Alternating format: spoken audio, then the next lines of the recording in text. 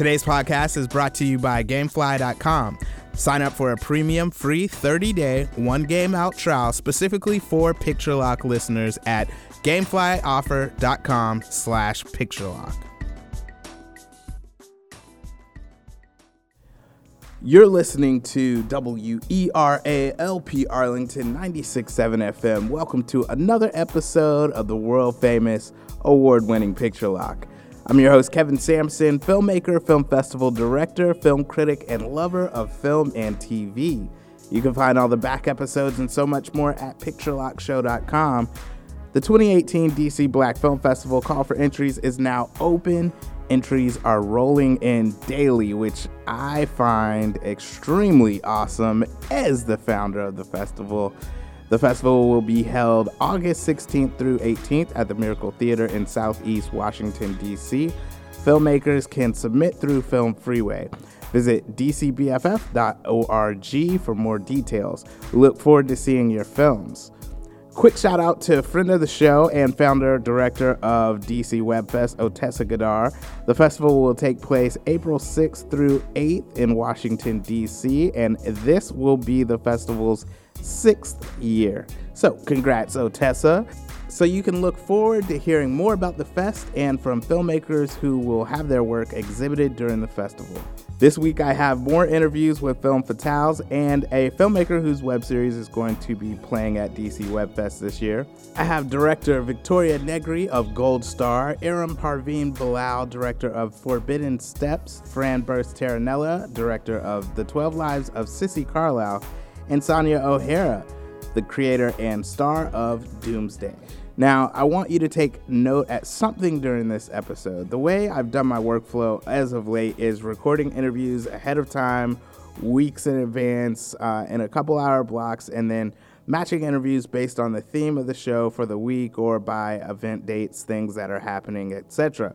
The point of me talking about the sausage making is there's a theme that comes through in this episode that I noticed as I was putting it together. The women I speak with talk about writing content they want to see because what they were being given after years of study and training was either not challenging in comparison to the training and education they'd put themselves through, inauthentic or contrary to their values. The Me Too movement was started 12 years ago by Tarana Burke, and it just recently was popularized by Alyssa Milano about 4 months ago. We witnessed Frances McDormand take the stage this past Sunday at Oscar night and say two words: inclusion writer. What I found interesting in editing this show together was how these women of different ages were saying the same things in their own way. Listen to what Fran says in her interview about favors happening in her younger days. I'm taking this moment to hop on the soapbox to say that we're in a space and time where time is definitely up and the playing field needs to be evened. I'm doing my part and you can do yours by supporting these awesome women and other female filmmakers, writers, cinematographers, etc. I'm certainly an advocate for diversity and representation on the big screen as well as behind the scenes. If you see a Kickstarter campaign with an idea you support, please get behind it. Check out the films of the filmmakers you hear on the show. Be on the right side of history because everyone's lives are enriched by inclusion. And I can't stress enough how much we need to hear everyone's voice. Everyone should have a fair shot at reaching their full potential, and no one should have to sacrifice their morals or body to get there. Okay, I'm off the box. I just felt like I had to say that because as I listened to all of the interviews, it was just something that was really coming out to me. So I got the platform to do it. I wanted to talk about it.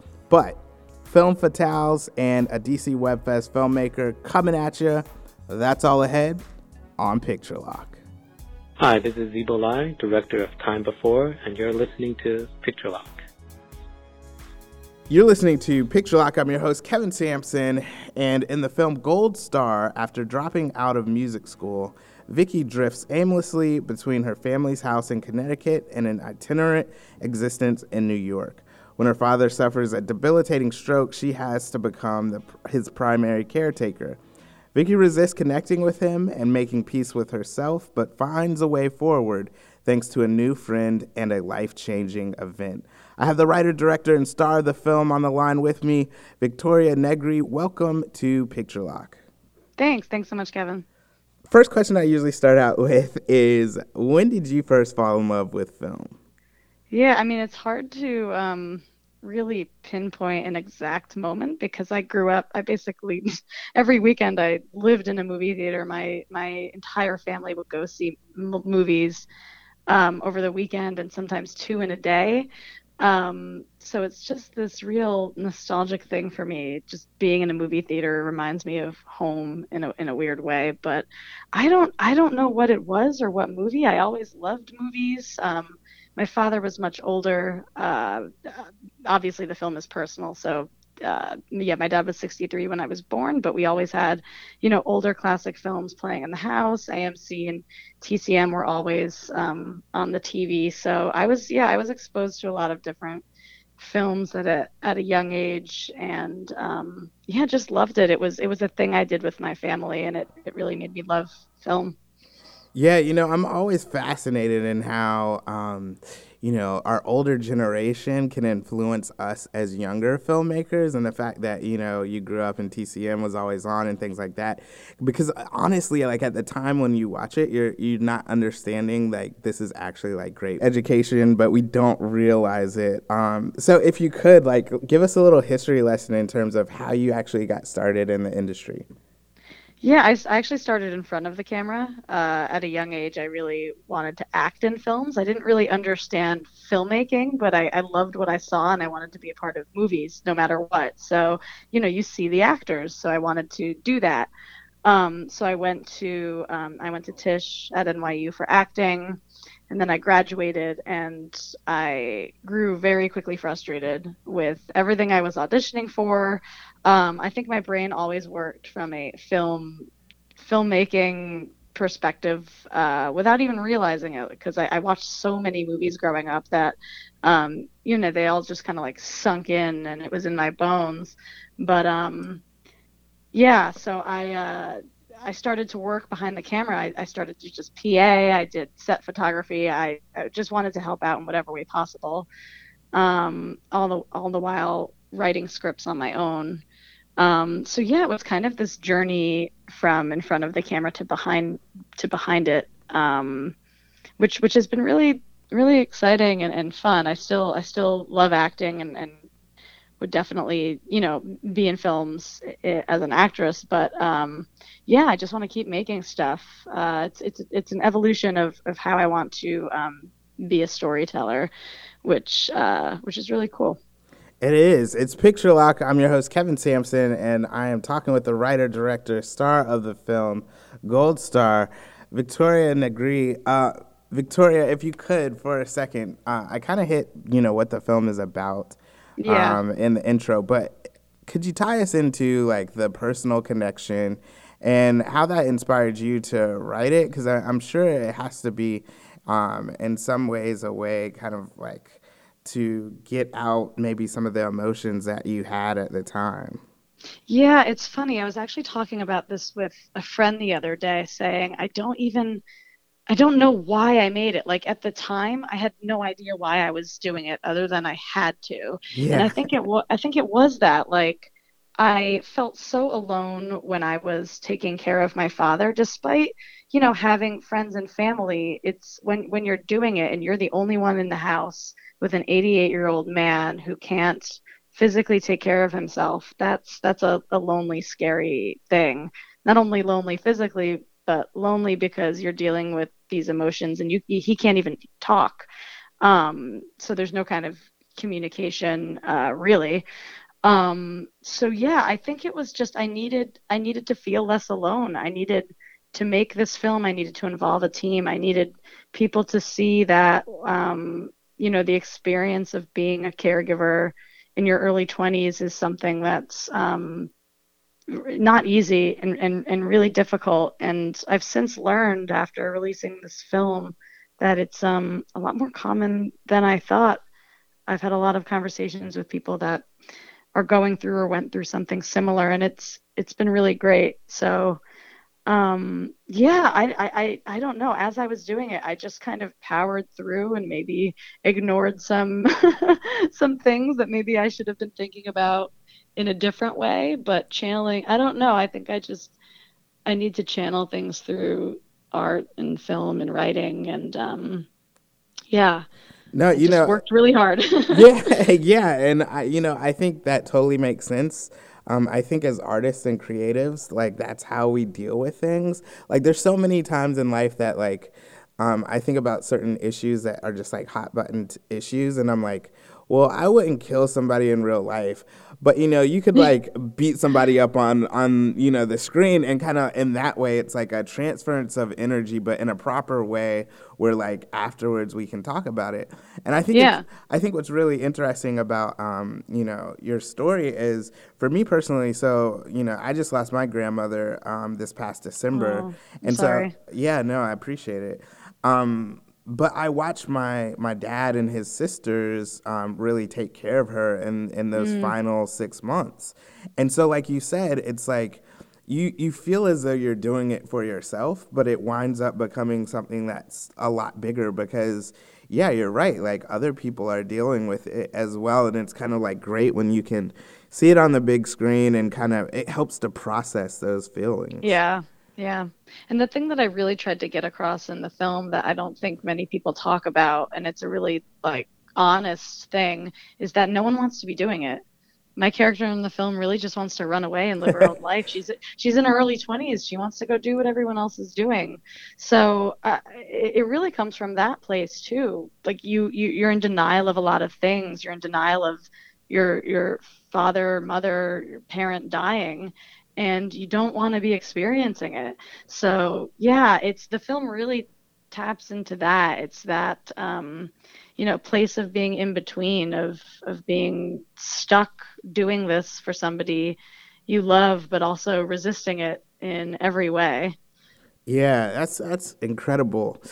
And so I know on this next question, I know it's something that you always get all the time, but we can't ignore the fact that, in your film, this was Robert Vaughn's last performance on screen.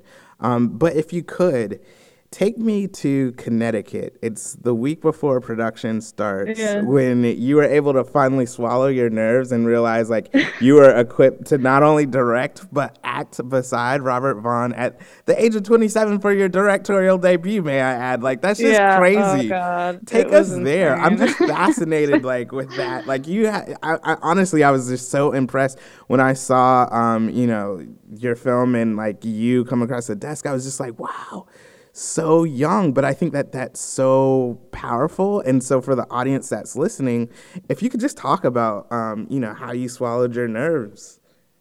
Yeah, that's such a good question, and actually a different way of like no one's asked me that specifically. That's really cool. Yeah, it was a battle. Like right after he was cast, I was immediately excited and then freaked out and kept thinking that's I yeah, and I was so young and thinking that something would happen that would make me come across as inexperienced and he wouldn't want to be a part of the project. And I just kept, I don't know, my mind tends to spiral out of control sometimes and I overthink things. But yeah, right before the shoot, I had a lot of conversations with him preparing leading up to it. And I just kind of had to say to myself, look, he said yes for a reason. He wants to be a part of this.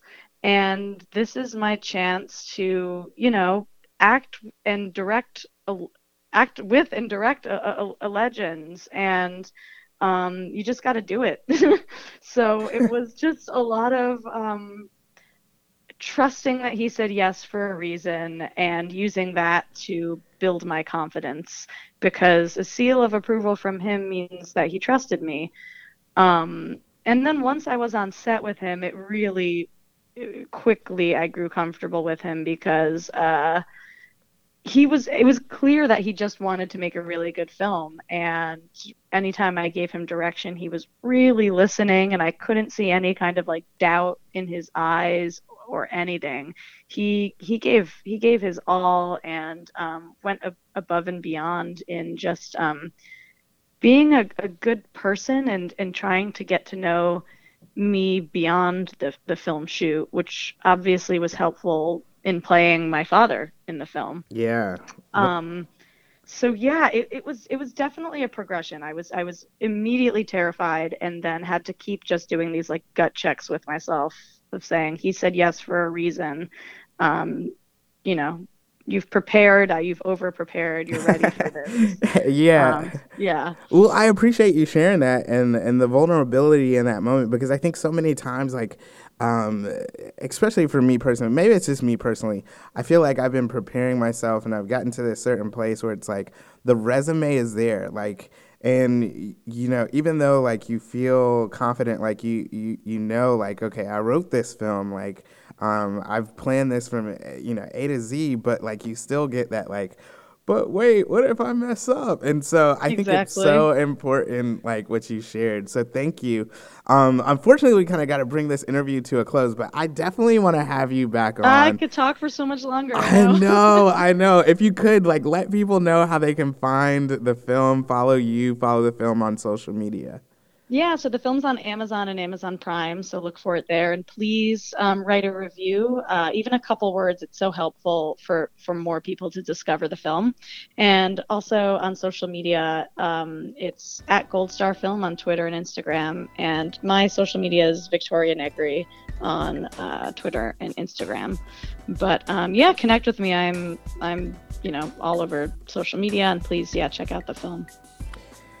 You've been listening to Picture Lock. I'm your host, Kevin Sampson, and I've been talking with the writer, director, star of the film Gold Star, Victoria Negri. Thank you so much for coming on. I appreciate it. Yeah, thanks, Kevin. Hey, everyone. This is Desmond Jackson, director of Funk Force. You are listening to Picture Lock with Kevin Sampson. You're listening to Picture Lock. I'm your host, Kevin Sampson, and Forbidden Steps is the tale of a man at crossroads. Commitment to country and career, the expectation of tradition and family, and faith in himself and the truth. I have the writer-director of the film, Iram Parveen Bilal. Iram, welcome to Picture Lock. Thank you so much for having me. I can't wait to picture lock this film. I love that. I love that response. I don't think I've ever gotten that response before, so this is going to be a fun interview. I'm unique. What can I say, Kevin? I hear you. Iram, the first question I always start out with is, when did you first fall in love with film? You know, it's a difficult question because my family, like a lot of South Asians from my parents' generation, was always in science, engineering, and, sort of the medical field. And so my parents, when I think back to when I really fell in love with this, is my parents, who were Pakistani, they were in Nigeria on jobs, teaching science. And I remember they were obsessed with Bollywood. And they would always screen those. So I'm the youngest of three girls. And so all the films were screened before showing to us, to make sure they're like, there was no PG rating back in the day, those days. So I just remember distinctly how when we started watching, when the supply of the Bollywood VHSs started in Minna in Nigeria, my parents started the pre-screening ritual, and so I made an excuse to kind of sleep in their room, saying that I was scared or whatever. I don't remember the specifics, but basically I would watch the entire 3-hour-long film with half an eyelid open while they were screening the film, as I pretended to be sleeping in the middle on the bed. And then I would watch it again with my sisters once it was approved, and then because I was only 7 or 6, I would, start repeating dialogues, and my mom would be like, "How do you know this dialogue?" Nice. So I think I was obsessed with stories since I was really young. Another thing that I recall usually is, my cousins and I growing up in Pakistan, we would just go to get like bread from the oven, those like stone ovens where fresh bread is made, tandoori. Tandoori naan comes from tandoor, which is the clay oven. So we would go get our tandoori naans, and I'd come back and I'd be yapping away, and my cousin would be like, "We were all there with you. How do you see the world in this way? We don't have any story." Like, there's just something, I don't know. I think I have a weird, detailed way of observing the world, and you can call it arrogance. A lot of storytellers feel like they have a certain point of view that needs to be heard. So I feel like my point of view needs to be heard, and that's kind of how I think the storytelling genes were formed. Yeah, but I think that is the interesting part of it. I think as filmmakers, and it depends, there's different sensibilities for everyone, and obviously the way that we're brought up, but it kind of creates the voice that we have with film.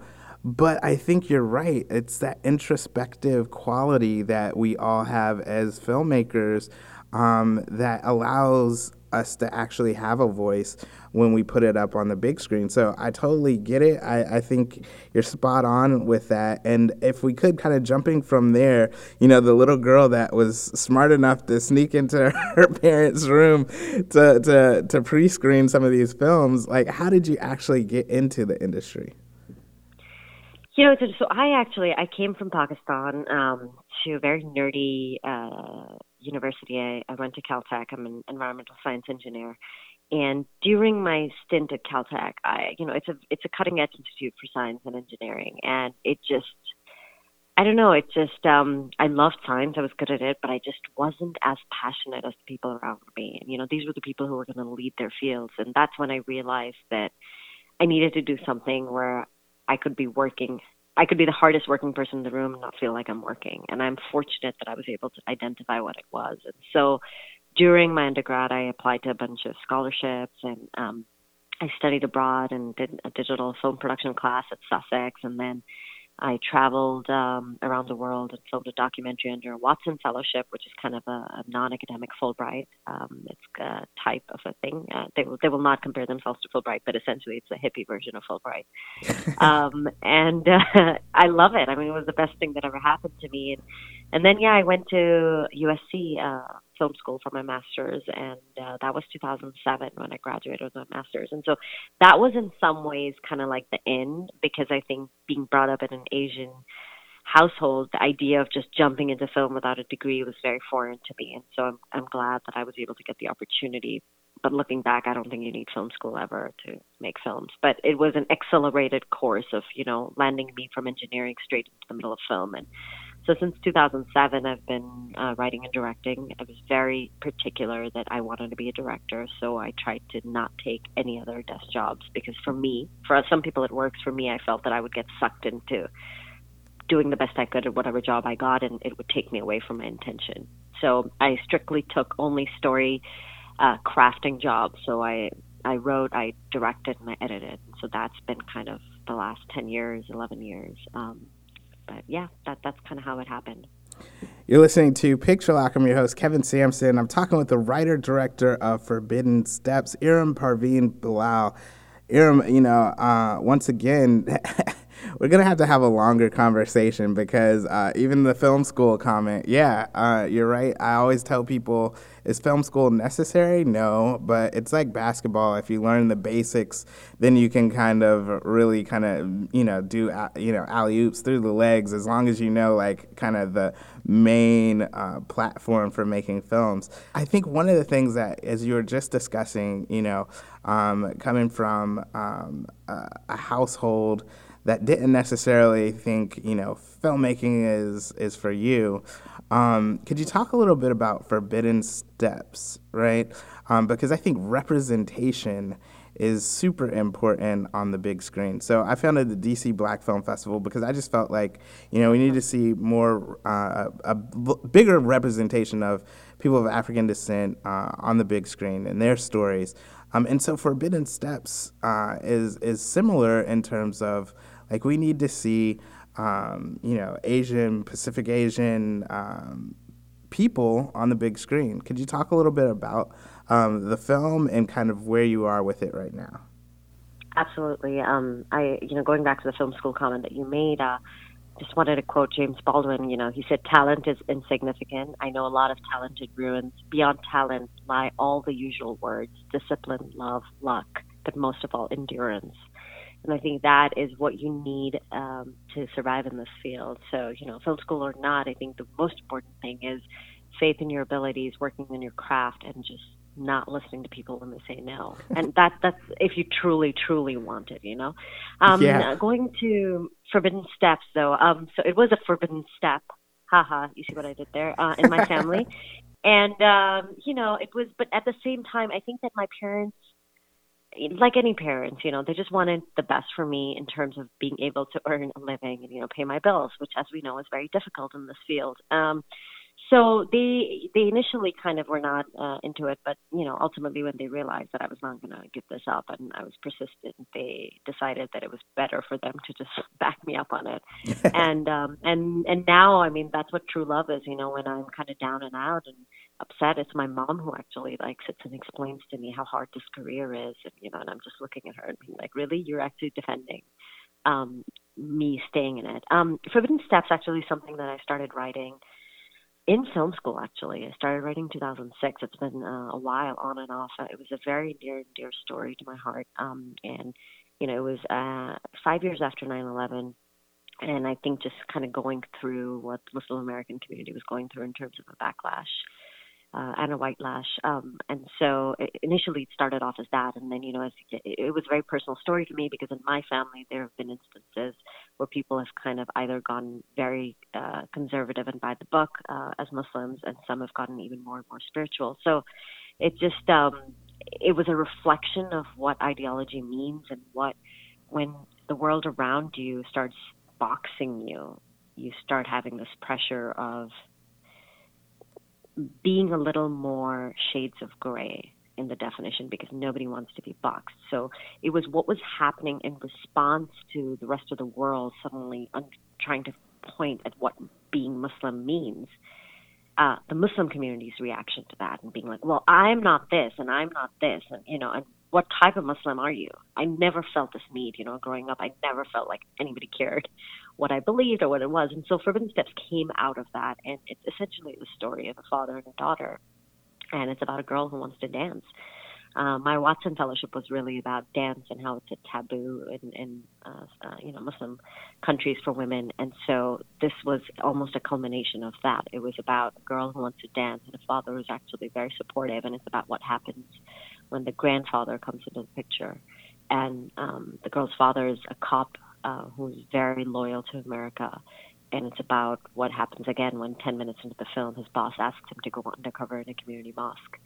And this happens to happen at the same time as the grandfather, who's estranged, shows up on his doorstep. So it's about, definitions of family and how do you stay true to yourself and what you want to do, but still belong to your family. And family here could be your blood family, or it could be your national family, or your, whatever, however you want to interpret it. And so that is what Forbidden Steps is, and it has really evolved in the last 10 years. So basically, because it was very personal to me, I kept putting it away, but it kept getting into, the Film Independent Writers Lab, the Directors Lab, this lab. People wanted me to tell the story, and so finally I've come face to face to it. And 2 years ago, I was like, wow, I'm going to make this, I kept getting pulled away with other projects, and I think this is that passion project. So it's, the longer it's going to be like wine. It's waited a while, and I think it's going to be really good. And hey, who doesn't love a glass of wine every now and then?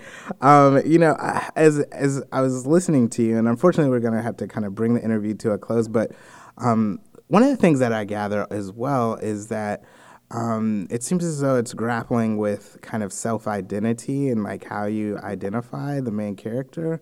But then even within the Muslim American community, is that something that you really kind of hit on? Because coming as African American, right, like there is this sense of, obviously with police brutality and things like that, and this how we have to act, and you can't necessarily be yourself because sometimes being yourself in a certain situation might get you killed. And so I'm wondering if like that's something that you grapple with as well as like telling a Muslim American story. Absolutely. I think that, there's shades to that. One is that because you're Muslim American, do you have to tell Muslim American stories? Okay, well, not really. But if you do choose to tell Muslim American stories, do they have to be a certain time? Do they have to fit the white gaze of what Muslim Americans are? And so absolutely, I think in trying to tell these stories, my goal has always been to just try and tell a slice of life story so that you can put in another data point, of what it means to be Muslim American in the space-time of how America views Muslim Americans.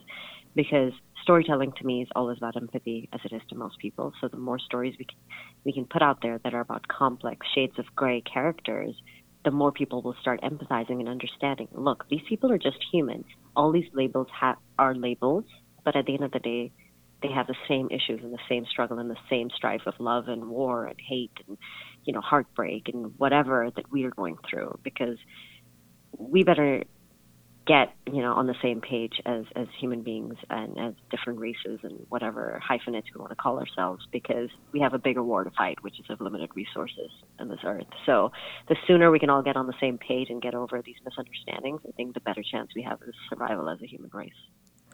Well said. So, Iram, if you could, let people know how they can follow you, follow the film, and even get involved into helping to make sure that it comes to the big screen. Absolutely. The best way to follow the film is on Facebook at Forbidden Steps. It's literally just facebook.com/Forbidden Steps. I'm at Iram P. Bilal, IRAMPBILAL. We're still, we're aligned with a fiscal sponsor, so people can get tax write-offs if they want to contribute to the film. Thank you so much for your time and for giving us some time on your show. It's definitely been my pleasure, and you are going to have to return as soon as you get Picture Lock, and you got a screening link that you can send, and it's hitting the festival circuit. I can't wait to catch up with you on this film. Writer-director of Forbidden Steps, Iram Parveen Bilal, thank you so much for coming on Picture Lock. Thank you, Kevin. Have a great day. Bye. Let's take a quick break for promos. Stay tuned. For you, the listeners of Picture Lock's podcast, Gamefly is offering a premium free 30-day trial to give you the opportunity to check out their service. I used to play PlayStation a ton pre-kids. I had money to buy the latest game out, but I really don't have the time or money like I used to give towards my hobby. That's why Gamefly makes so much sense. For a low monthly fee, I can get the latest console and handheld game delivered to my door. I keep it as long as I want and can send it right back to get a new one. The cool thing is, if you like a game so much that you don't want to send it back, you can keep it for a low used price. There are never any due dates or late fees. To get your free trial today, go to gameflyoffer.com/picturelock. Again, that's gameflyoffer.com/picturelock for your free 30-day trial.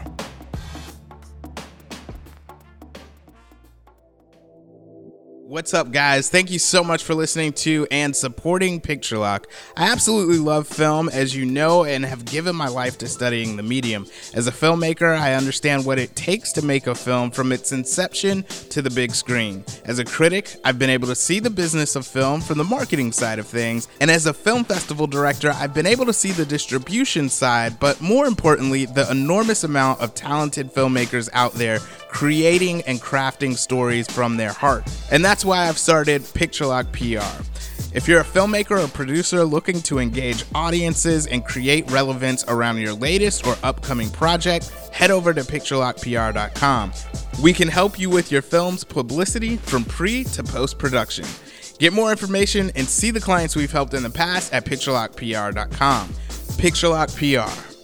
Finally, a partner as passionate as you.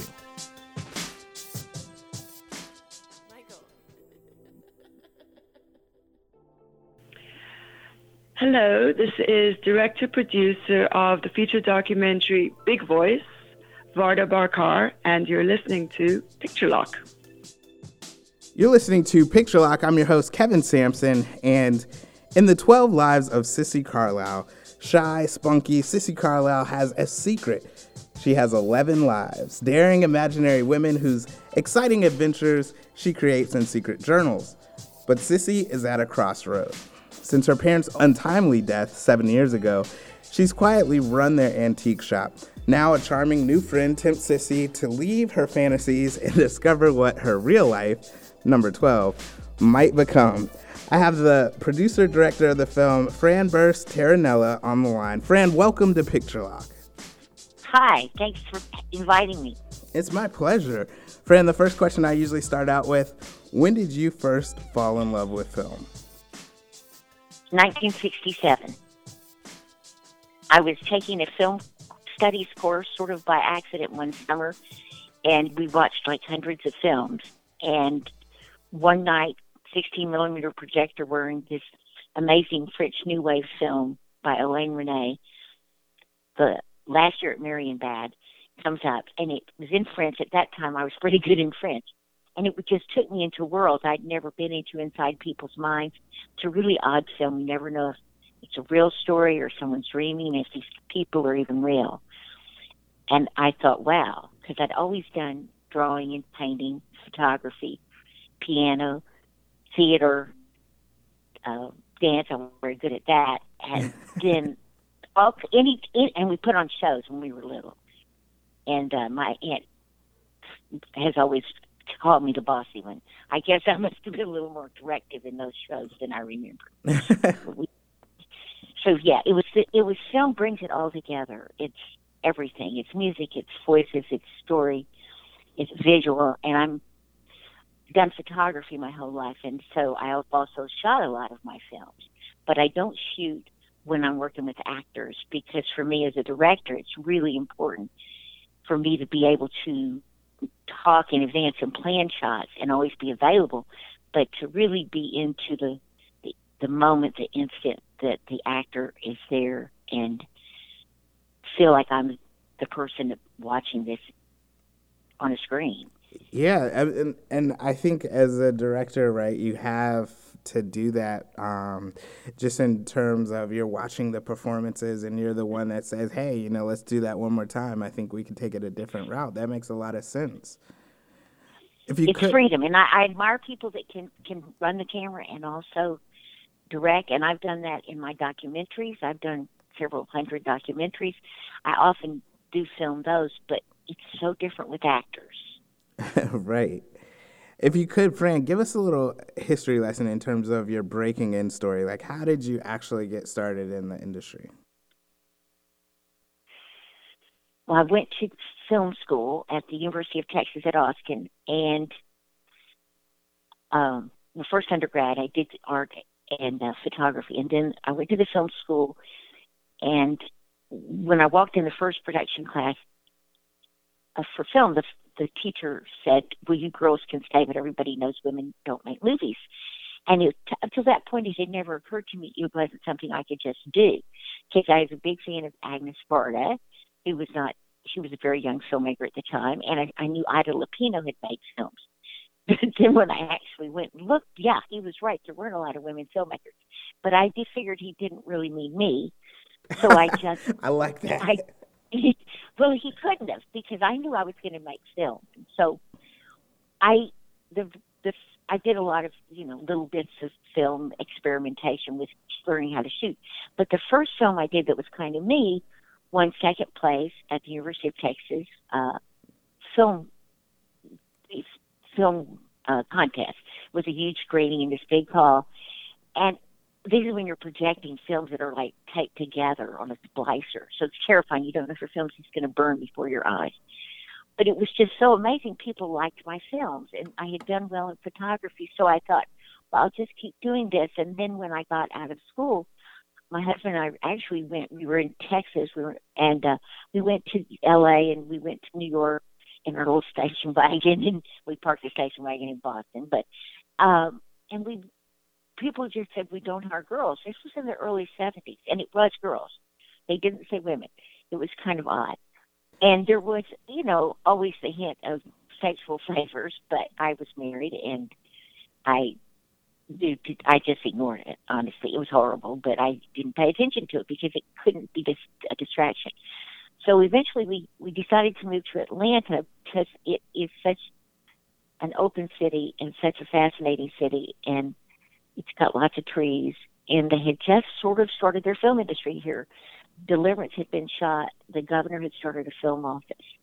And so I actually just started seeing, I was a director and went around and I worked on some commercials I shot. I did sound on a feature because I learned the technical side of everything, which is infinitely valuable. And eventually I started working steadily at a couple of different places doing documentaries. And then after I found a film partner, she and I made 2 documentaries that actually ended up running on ABC, and one ran on most of the PBS stations. They were about these fascinating women, and so we decided we'd start our own business. And it's just amazing what can happen if you tell people you do something and then you actually can do it. You know, so the business has gone very well. I started that in the early 80s, and people have frequently hired my company to direct documentaries and to direct pieces for TV, commercials, public service announcements, marketing, and I've done a ton of work for nonprofits. And when they're national, I usually, there's a budget, but I'll always do some pro bono work. And my main pro bono client in Atlanta the last several years has been the Chattahoochee River Keeper, which is wonderful group. Well, gets me outside a lot in the river. Yeah. And, friend, I definitely want to get into the 12 Lives of Sissy Carlyle. Real quick, you're listening to Picture Lock. I'm your host, Kevin Sampson. I'm talking with the producer, director of the film, The 12 Lives of Sissy Carlyle, and I'm definitely glad that you did not listen to that professor that said, hey, you wouldn't make films, but because now we're talking about this film. So if you could, just let the audience know kind of what the film is about and what inspired you to create it. Sissy is a person who's very quiet on the outside, but what goes on in her head is just fascinating. And at the time that I encountered the script, it was written by a former student of mine. I taught for 14 years at the Art Institute of Atlanta. And he hadn't even finished it, but I got to like the first page, maybe 15. And Sissy was just such an odd character because she has these fantasy lives. She doesn't live them out in her life because she runs this antique shop that she inherited from her parents. And she's shy, a little bit shy. But my God, you cannot pull anything over on her if somebody tries to really, act like she doesn't know what's going on. She's a really sharp girl. So, but she has these wild stuff going on in her head. And it just reminded me so much of, I think, the other lives we all have. And hopefully the good ones. Right. She does some dark things in these other lives. So that was kind of interesting, too. So I just knew I had to make the movie. So we mostly self-funded. We worked with the Screen Actors Guild ultra low budget and worked with a great cast. And I have a lot of friends in the industry who have kindly participated as producers for segments, as locations, equipment. We had a budget, but it's been tight. And I just wanted people to get Sissy's story because so often we don't let ourselves even dream about who we might be and what we might do. And Sissy's message really is follow your dreams. And if you want to have a real life, go live it. I find it kind of interesting because it reminds me of, What Happens to a Dream Deferred, Langston Hughes. And I find now, for me, almost 35, that there's this real moment in your life where it's kind of like, do you, buckle in and go after your dream, or do you kind of let it fall to the wayside in the ability or in the pursuit of, maybe paying the bills, and you just gotta, you have a family or whatever the case may be, and so you have to let that go. So I think that's really an interesting insight into why you wanted to bring Sissy to life on the big screen. If you could, I know the film has been on the festival circuit. Like, what has been audience reception to it thus far? It's fascinating to be with an audience, and we've gotten 2 Best Actress awards, 1 Best Supporting Actor, 1 Best Film, 1 Best Director, and several other kind of featured film type opportunities as opening film, things like that. What I find when I'm with the audience or when people contact me after they've seen the film is just this self-awareness of, just like you said, it's, well, who do I want to be? Who might I be? Even if they seem very accomplished in what they're doing, there's always some opportunity perhaps to explore something we haven't done. Sometimes it's professional, artistic. Sometimes it's maybe people who decided that they want to move somewhere different, or they want to work for themselves or go get a job. Either way, it's so fascinating. But most people, it's about their inner self and the confidence and the belief and really letting that passion go to go figure out how to do what it is that makes it worth getting up in the morning. It's Picture Lock. I'm your host, Kevin Sampson. I'm talking with the woman who didn't let anyone tell her she couldn't make films, and now she's unlocking other people to go and chase their dreams with the film, The 12 Lives of Sissy Carlyle. And unfortunately, Fran, we're going to have to bring the interview to a close, but if you could, let people know how they can see the film, follow you guys on social media, etc. Okay, we'd love for you to follow us. Our website is SissyCarlyleMovie.com, SISSYCARLYLE movie.com. And there you can access our Facebook and Twitter, and we would just love to have thousands of supporters. Because as we get into looking for distribution opportunities, we'd love to share the film internationally, possibly on TV, here in other countries, and also, of course, make it available online. And I hope all of you all will get a chance to see it. And if you'll follow us on Facebook, we will definitely keep you posted on when it's available where. And we probably will be doing a tour this year, taking it to some theaters in the States. So I'd love to have the support of all film lovers. Thank you. Producer, director of the film The 12 Lives of Sissy Carlyle, Fran Burst-Terranella, thanks for coming on Picture Lock. Thank you. It's just a delight, Kevin. Hi, this is director and cinematographer Stephen Tringali of the documentary Corridor 4, and I'm on Picture Lock with my good friend Kevin Sampson. You're listening to Picture Lock. I'm your host, Kevin Sampson, and the web series Doomsday follows the daily lives of the residents of Yesterday's Promise, a millennial cult and self-sustaining green community hidden in the Catskill Mountains, featuring both present action inching toward Doomsday and flashbacks revealing how and why each member came to join the secretive sect. The series explores the gray area where youthful idealism evolves into deadly extremism and documents the eerie final months leading up to a horrific Jim Jones-style massacre. I have the series creator and star, Sonia O'Hara, on the line. Sonia, welcome to Picture Lock. Thank you so much for having me, Kevin. It's great to be here. Oh, man, it's my pleasure. So the first question I always start out with is, when did you first fall in love with film? Absolutely. Well, I was a child actor, so I did that kind of my entire life and knew that I wanted to act as a really young child in Nova Scotia, Canada. But I think one of the really pivotal moments where I said, whoa, you know, the kind of work that I was falling in love with was when I saw David Lynch's film Mulholland Drive. It was just such a twisted, dark, intriguing, non-narrative type of storyline. And I said, wow, I want to make films like that, and I want to act in films like that. So that was kind of one of my early inspirations where I was like, this is such a trippy medium, and there are so many incredible things that you can do as a storyteller.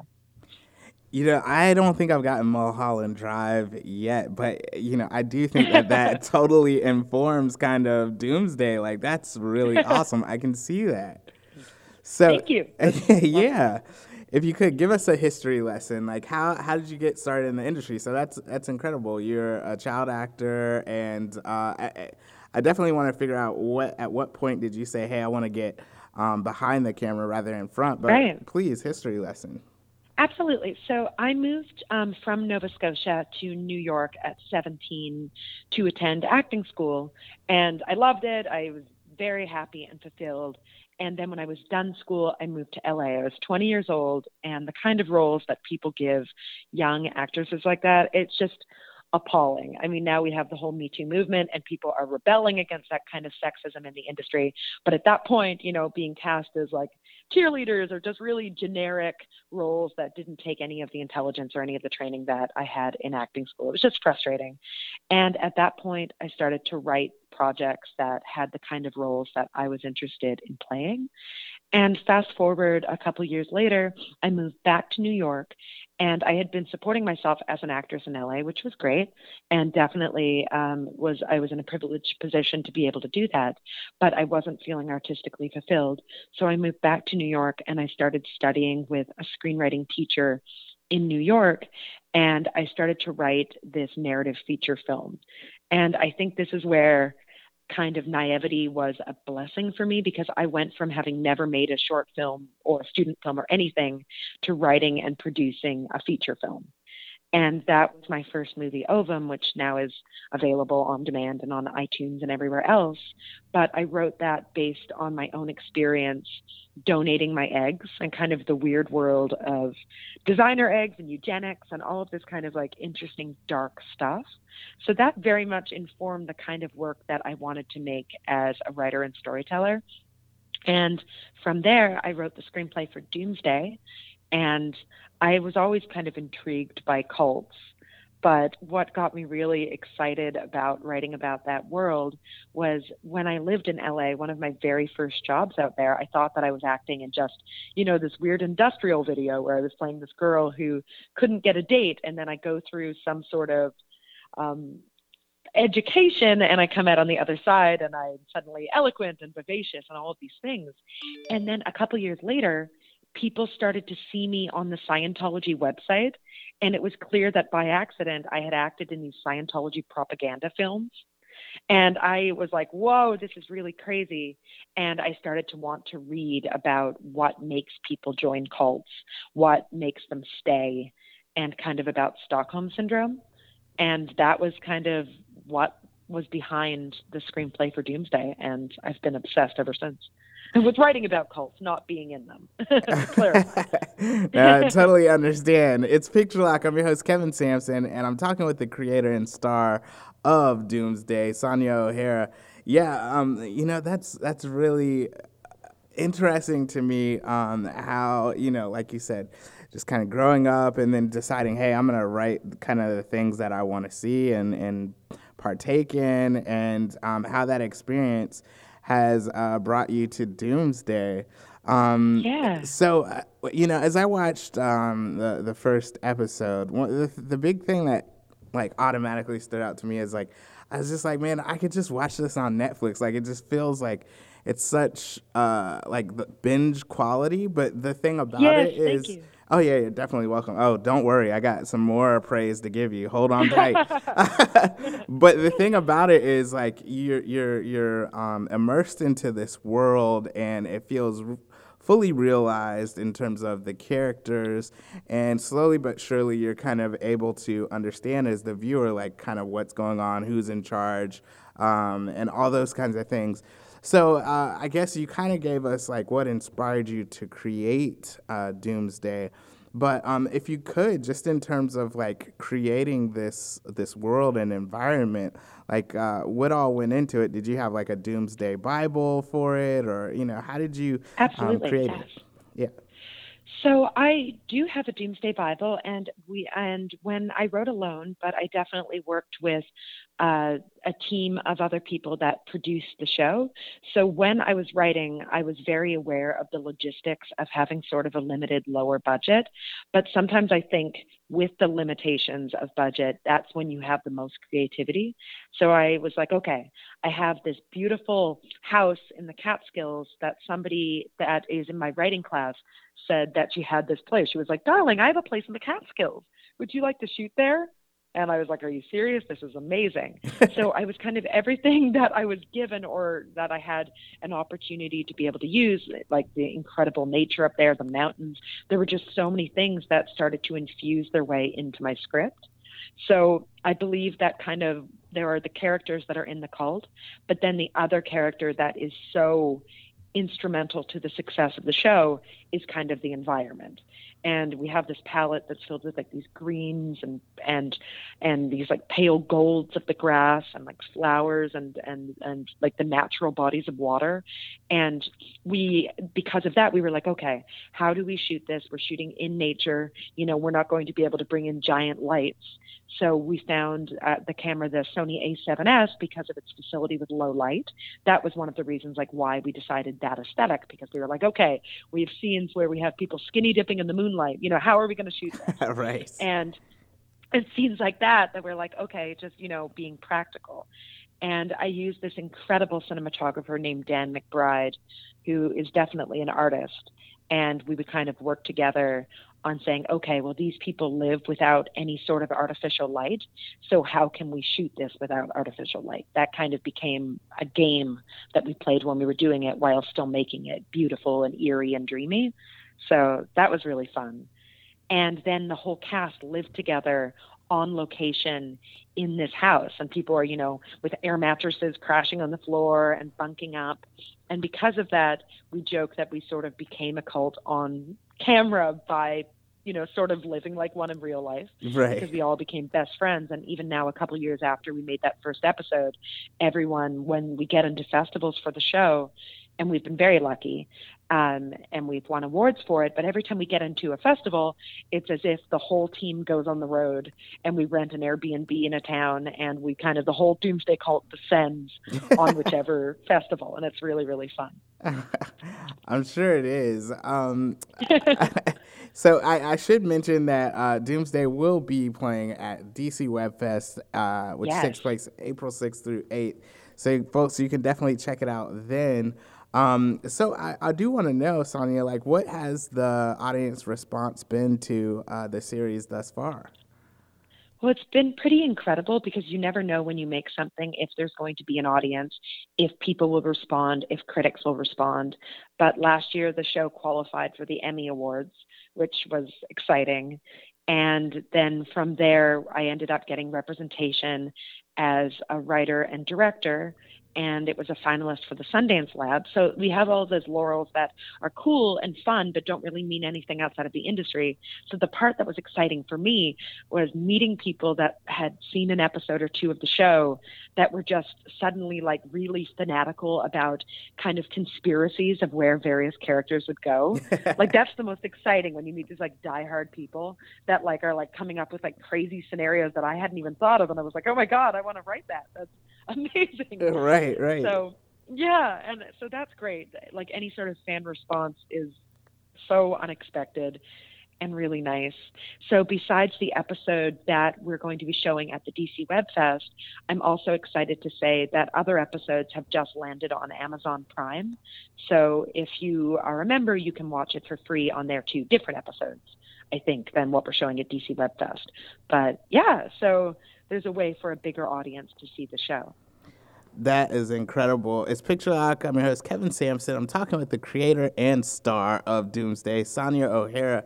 Sonia, first off, congratulations. The fact that you're able to get representation and into the lab and all that. That's the dream, right? Like, that's awesome.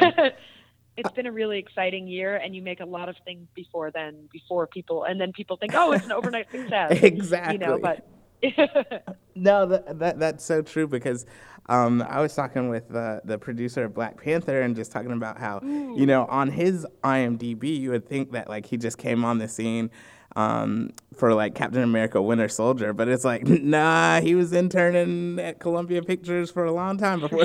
Sure. You know? So many people were PAs on tiny things before they worked their way up. Right. God, Black Panther was amazing. That's exciting that you got to speak to him. Yeah, definitely. All right, so we kind of got to bring things to a close, but if you could, let folks know how they can find out more about Doomsday, follow you guys on social media, etc. Absolutely. So they can go to www.doomsday-series.com, or they can go to Amazon Prime and just write in Doomsday, because we're up there now. And to follow me, it's at Sonia O'Hara at Twitter, SONJAOHARA. And they can go to soniaohara.com is my website. And I am excited to say that I'm going to be speaking at South by Southwest on Monday. I'm going to be on their Indie TV panel, and I'm going to be announcing that I have a brand new show. So keep your eye in the trades and Variety and Deadline and whatnot to hopefully read an update on that. Look, Sonia, you just come with like all these exciting announcements. That's awesome. Congratulations, folks. If you're out at South by Southwest, then you definitely want to check her out. It seems like I'm going to have to run this interview this Friday to make sure that folks know about that. Yeah, that would be wonderful. Yes, I think next Monday. Awesome. Thank you so much for having me, Kevin. This was such a pleasure. No problem. That's all for this episode. I'd like to thank my guests, Victoria Negri, Iram Parveen Palau, Fran Burst Terranella, and Sonia O'Hara for coming on the show. You can find Picture Lock on Facebook, Twitter, Snapchat, Instagram, Pinterest, and Periscope. All social media is at Picture Lock Show. Watch back episodes of the TV show at youtube.com/PictureLockShow and subscribe to it to get some incredible value and see interviews with filmmakers and the like. You can download the podcast in iTunes, Stitcher, and TuneIn Radio, and other places podcasts are downloaded. Feel free to give the show a hearty review if you're enjoying it. If you're interested in being a guest on the show, you can fill out the form on the website. Did this episode resonate with you? What's your favorite Picture Lock episode of the year so far? Have you seen one of the films from the film Fatales? Did you binge on Doomsday? These are the questions I need answers to. Send me an email and let me know at picturelockshow@gmail.com. All music is done by Mike S. The Prophet 13. Thanks, bro. I'm Kevin Sampson, and until next time, I hope you stay locked on film.